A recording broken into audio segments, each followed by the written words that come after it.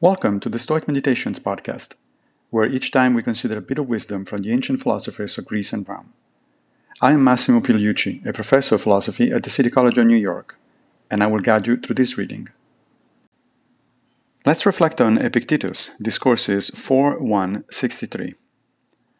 What makes for freedom and fluency in the practice of writing? Knowledge of how to write. The same goes for the practice of playing an instrument. It follows that, in the conduct of life, there must be a science to living well. Epictetus, like Socrates, thinks that the art of living is a skill, similar to writing or playing an instrument. We are born with the capacity of doing all those things, but we don't become good at them unless we learn the theory, especially from people who are already good at it, and then do a lot of practice. The funny thing, from a modern standpoint, is that we would readily agree that we can't become good, let alone great, at writing or playing instruments without guidance and practice.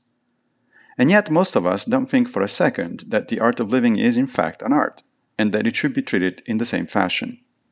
Indeed, arguably studying the theory and then practicing how to live a good life is far more important than learning how to write or to play an instrument. Thank you for joining me for another Stoic meditation. I will be back with a new episode very soon, if Fortuna allows, of course.